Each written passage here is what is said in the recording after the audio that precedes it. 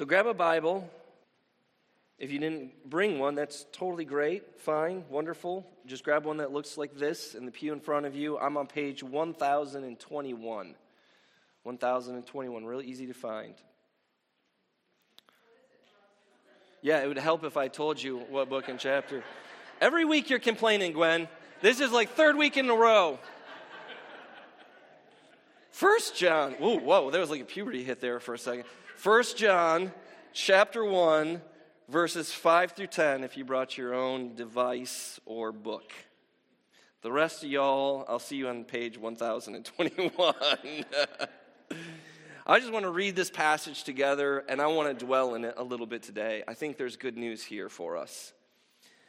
And John writes this letter, we think, to a church that is probably having some issues. It's wrestling over who God is and what it is to be a follower of God, which is kind of what our whole series is about, the evidence of repentance. What does it look like for us to actually follow God?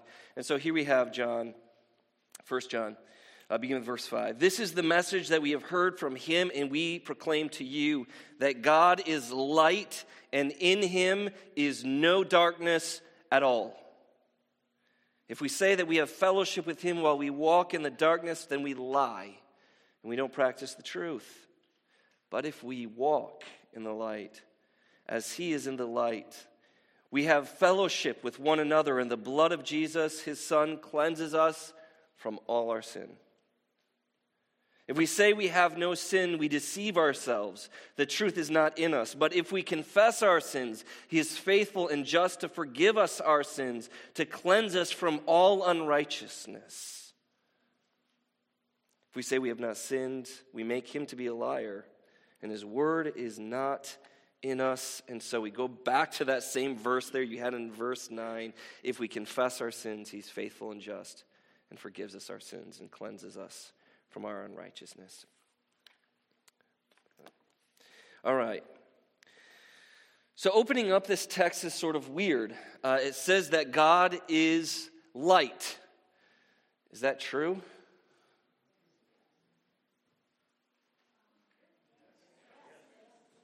God looks like this? This is what God is? Is it interesting, isn't it, that he chooses to say God is light? It's a very matter-of-fact statement. No confusion. I say, is it true? And all of you are like, well, I can't say the Bible's not true, right? It kind of tricked you because you wanted to say, well, it's a metaphor. Like there's more to it than that. But you all were real scared there for a second. Can't say it's not true. What does it mean to say God is light? God moves at 300 million meters per second. Is that what it's trying to communicate to us? It's communicating that God is a photon and he's... No, we know that obviously is not true, that there's something that's more that's happening here. In fact, the Gospel of John famously, First John here, this letter of 1 John here, says also that God is love. Is that true? God's an emotion. That's what God is in his being. He is an emotion. He is a feeling and action. You're still under the same spell. You still immediately had to say, yes, the Bible's true, even though we know, right, there's more complexity to it. Like the Bible is scratching at a surface here. It's trying to communicate to us something about a reality that even the authors of Scripture cannot hold inside of their mind. They cannot conceive of God. And so we work at metaphors, trying to draw some kind of image that can get to the reality that we've experienced. Imagine explaining. So I think I've said this, and I feel like I've said this a few times recently. One of my favorite things is night. I love night. I love the stars. I love walking outside at night, and the weather's just cool enough to be cool, but just warm enough to be warm. You know what I'm talking about? It's like one day in Michigan that's like perfect. And you walk outside, and you like the city lights seem down, and you kind of get that spread along the night sky, and you can just stand up there, and I just feel awe. You ever been there? Explain that awe to a blind person. Your favorite piece of music, sign language that to a person who is deaf, right? It's very hard to think about how would I express that image. to somebody who has never seen that image.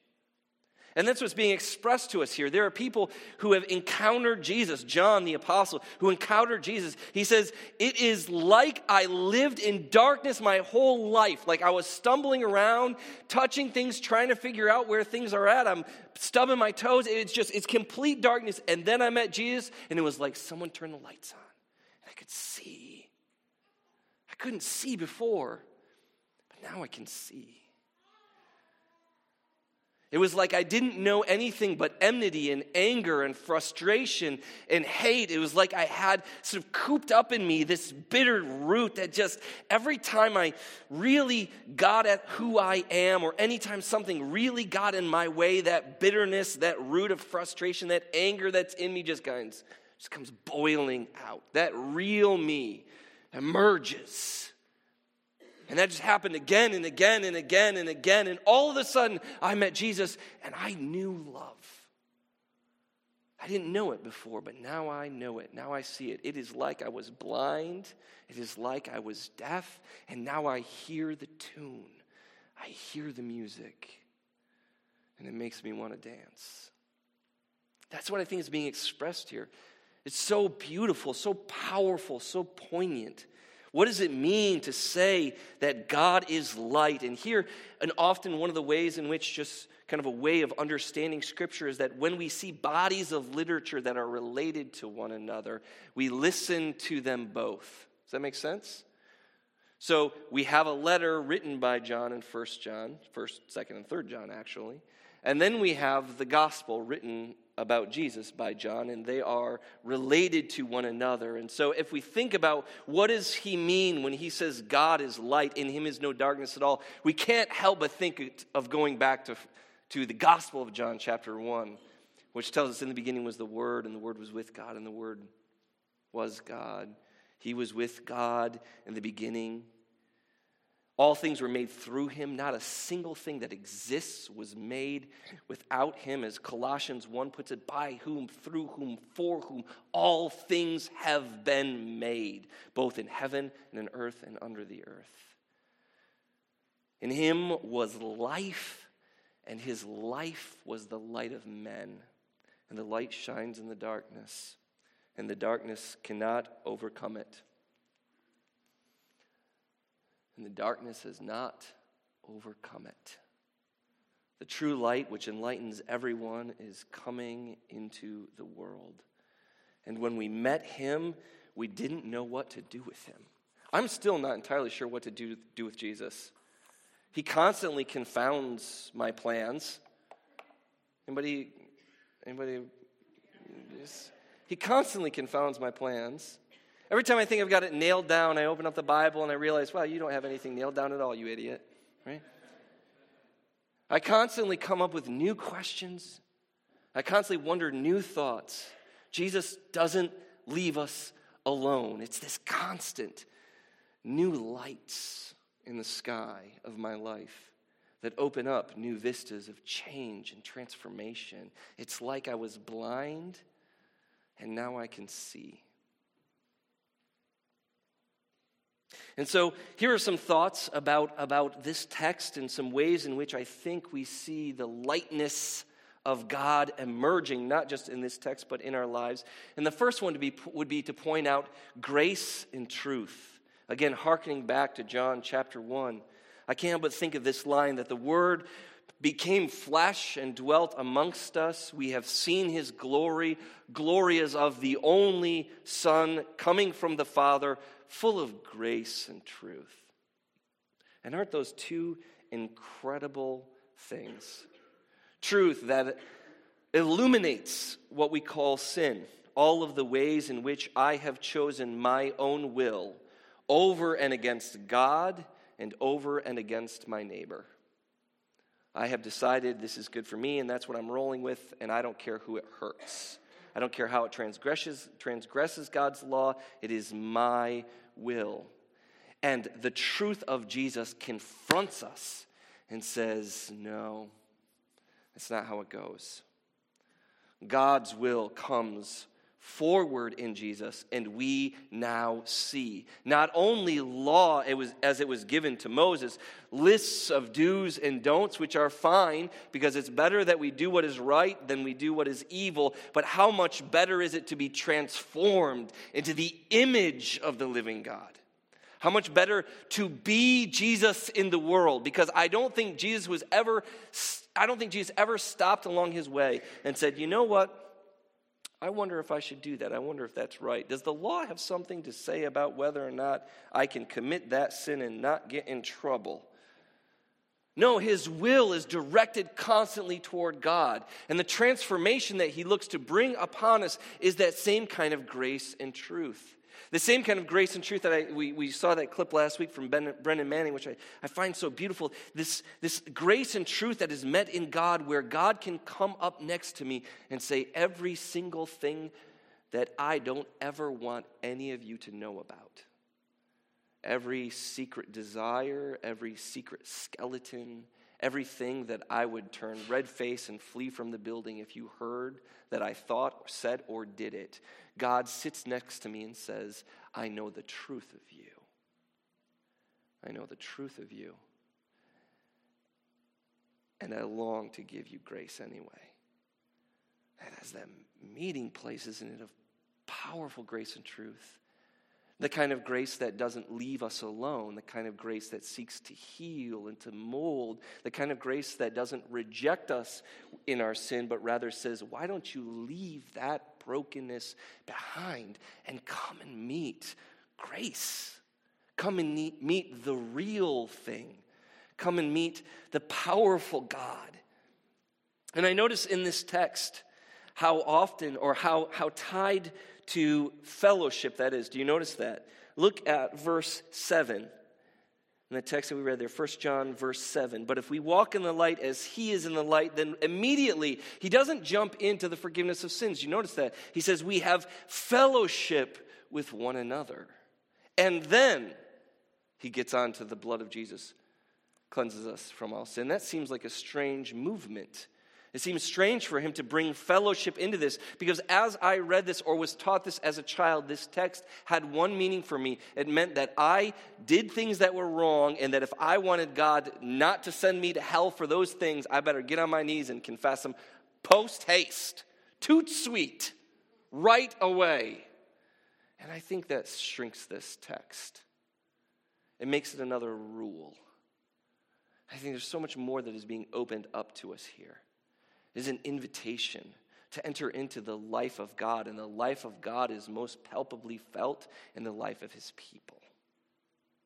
And without the life of his people, his forgiveness is not experienced or known.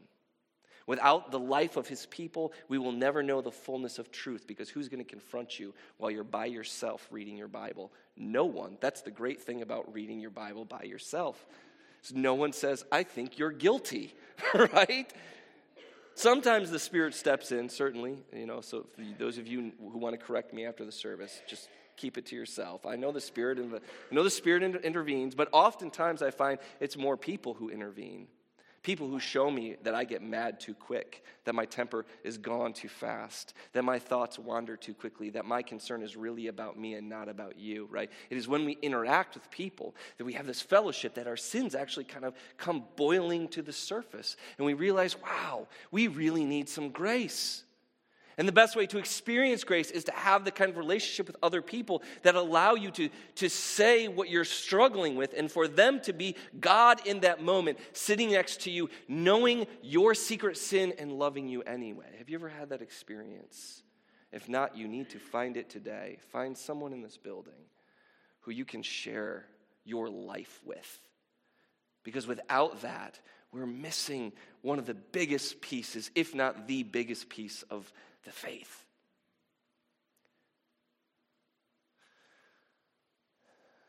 We are to be a place of grace and truth.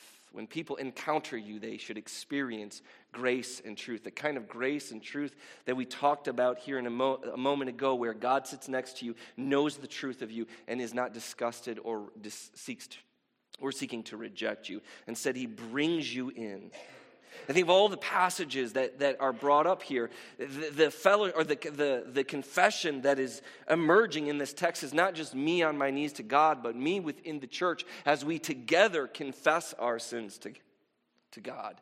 As we confess our sins to one another and we seek that kind of healing and transformation. Some texts that bring this forward. Isn't it interesting that when Jesus teaches us to pray, he concludes his prayer with this. He says, "For if you forgive others their trespasses, your Father in heaven will also forgive you. But if you do not forgive their trespasses, neither will your Father forgive you your trespasses." What a heavy word. Like, we have to learn to forgive before we can experience forgiveness. And you don't learn to forgive until you offend somebody. And the best place to offend anyone is in church. That's a tweet, I guess. Somebody should put that out. Best place to offend anyone is in church. Because you are contractually obligated to forgive one another. You cannot do otherwise. James puts it this way. He calls us to come together, confess your sins to one another, pray for one another that you may be healed. In fact, this is what that famous anointing passage is all about. It isn't about some kind of miraculous spell of healing that happens with oil. It is about the body, especially the elders, coming around the person who is broken in their sin and lifting them up and restoring them to the community. We are a community of broken people who are constantly being broken and brought back into fellowship. Brought back into grace. People confronted by truth, but brought back into grace. We experience this over and over and over again, and I think that is what John is after when he tries to explain to us, what is God? God's like light. He's like love. Another element of light is, of course, life. We read this in Revelation, that in the kingdom of God, when this final event happens, when we see God in his fullness and resurrected from the dead and wickedness is put away, it says that in the kingdom of God, there is no night there. Have you ever read that? You remember that? I hope that's not true, actually. I really hope that in some way that is just metaphor, because I'll miss the night sky. But I like the way that the strong draw that's being made here is that there's a difference. In death, we close our eyes. In death, we are put in the tomb. In death, there is darkness. And so when the scriptures say that in God there is light and no darkness at all, in God there is the fullness of life, there is no death at all. There is no death, there is no mourning, all of its sting, all of its power. And isn't it powerful? Isn't death powerful? It's so strong. We're so afraid. We're so broken when people die who are important to us. It is so powerful. And yet Scripture draws out this very reality that because of Jesus and his death and in his resurrection, there is life. Jesus says to that woman at the well, right? He says, if you knew who is talking to you, you would ask me for water, and I would give you a spring that bubbles up. It's living water. And she says, well, that sounds good, but I have no idea what that means, right? I mean, we're scratching at these metaphors. How do you describe eternal life? How do you describe an absence of death, an absence of sickness, an absence of darkness? How do you describe that? Just say, God is light, but we are the people of life. And this is something we especially need to remember as we exist in a culture that is ever deepening in its darkness and commitment to death. That we are the people who stand from cradle to grave and say, life is precious and it belongs to God and to God alone. Humans have no right to raise their hands to bring death upon them. Life. In him is life, and his life is the light of men. But Jesus says famously to Nicodemus, you might remember this, shortly after that John 3:16 verse, for God so loved the world, gave his only begotten son. Familiar with all that? He says, I came into the world to bring light, but I was rejected. He says, men loved darkness rather than light, for their deeds were evil. And so what does the lightness of God communicate to us? It not only communicates to us grace and truth, and not only communicates us the power of light that dwells in God, but it communicates to us final victory. Like this whole march to Resurrection Sunday, this whole march to that week of Passion, even in the horrifying death of Jesus Christ, all of it is touched with victory. It's on the edges until it's up front. And we as a church need to recapture that sense of victory even while the darkness seems like it's swallowing us up. That's where faith comes in. That light of faith that says we will not give up, we will not surrender. We have a king and a Lord and a master and a God who stands over death itself, over the power of sin itself, over the powers that grab a hold of our lives and seek to drag us back into the depths of depression or addiction or brokenness or corrupt family dynamics, whatever it is. God cuts those chains and lifts us up. He is victory. As we read, in God is light and there is no darkness at all. And if we wish to walk in the light as He is in the light, we have to recognize the truth of God. We have to recognize the brokenness in ourselves, and we have to have the desire to come to Him. This is that whole range of the word repentance that we've been talking about for several weeks. But I love what we have in this text here in verses 5 through 10 because it calls us to confess. It calls us to faithfulness. It calls us to recognize that there has to be some feet to our repentance. Some feet to our life in God. You cannot just occupy a pew or own a Bible and say to yourself, we're done.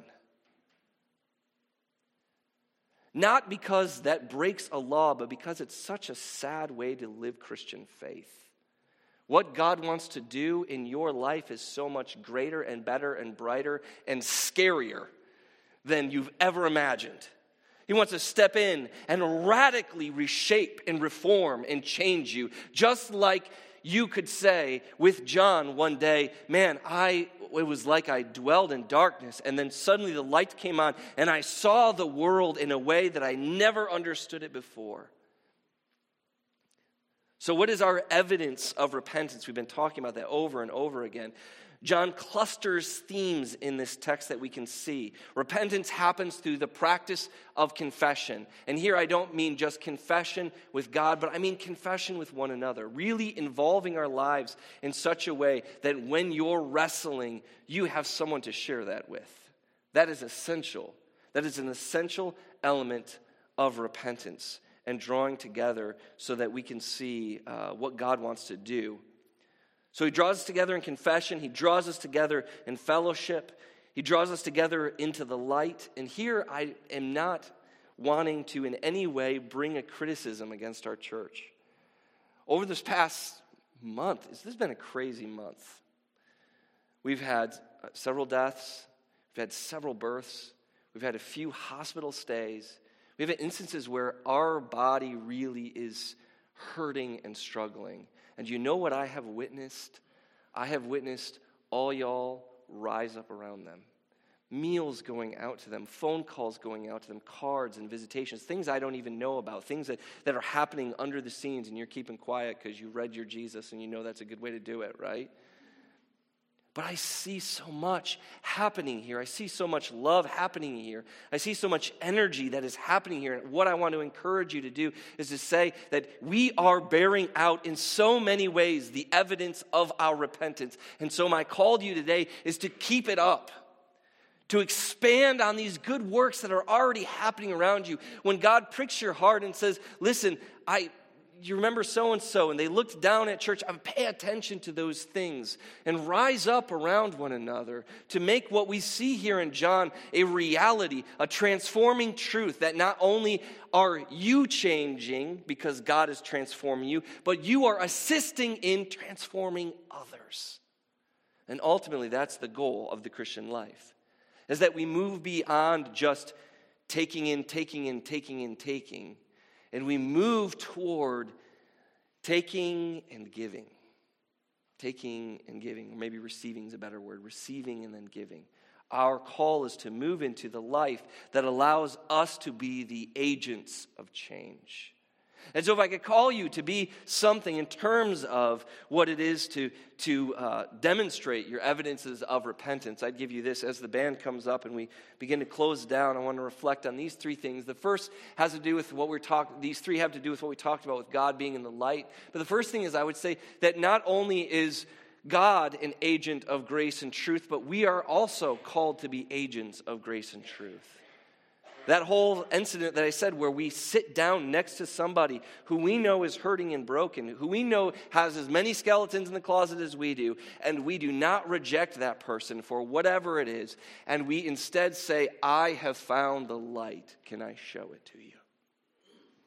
The second thing is we become allies for life, that we become like God in that we are recognizing it is Him and only Him that has the life and the light, and we are actively calling forth a recognition of that. And thirdly, we need to be a people, and this might be one of the most important things that I would love to see in evidence of repentance coming from a church or coming from even a Christian, is an attitude of victory. Listen, if we serve God, like the God who made the galaxies and the atoms, we serve God. The God who said to the light be light, to the darkness be darkness, separated them, did all that. We serve God, the God who stepped into human history to draw a particular people for His own possession, preserving and protecting and guiding and leading until finally they would give to us Jesus Christ Himself, God in flesh. If we serve God, the God who took on flesh and blood to walk amongst us, to not only teach us what we ought to do, but to display the fullness of the glory of God, both in grace and truth. If we serve God, we serve the God who went to the cross, bearing our sins, our sorrows, our shame.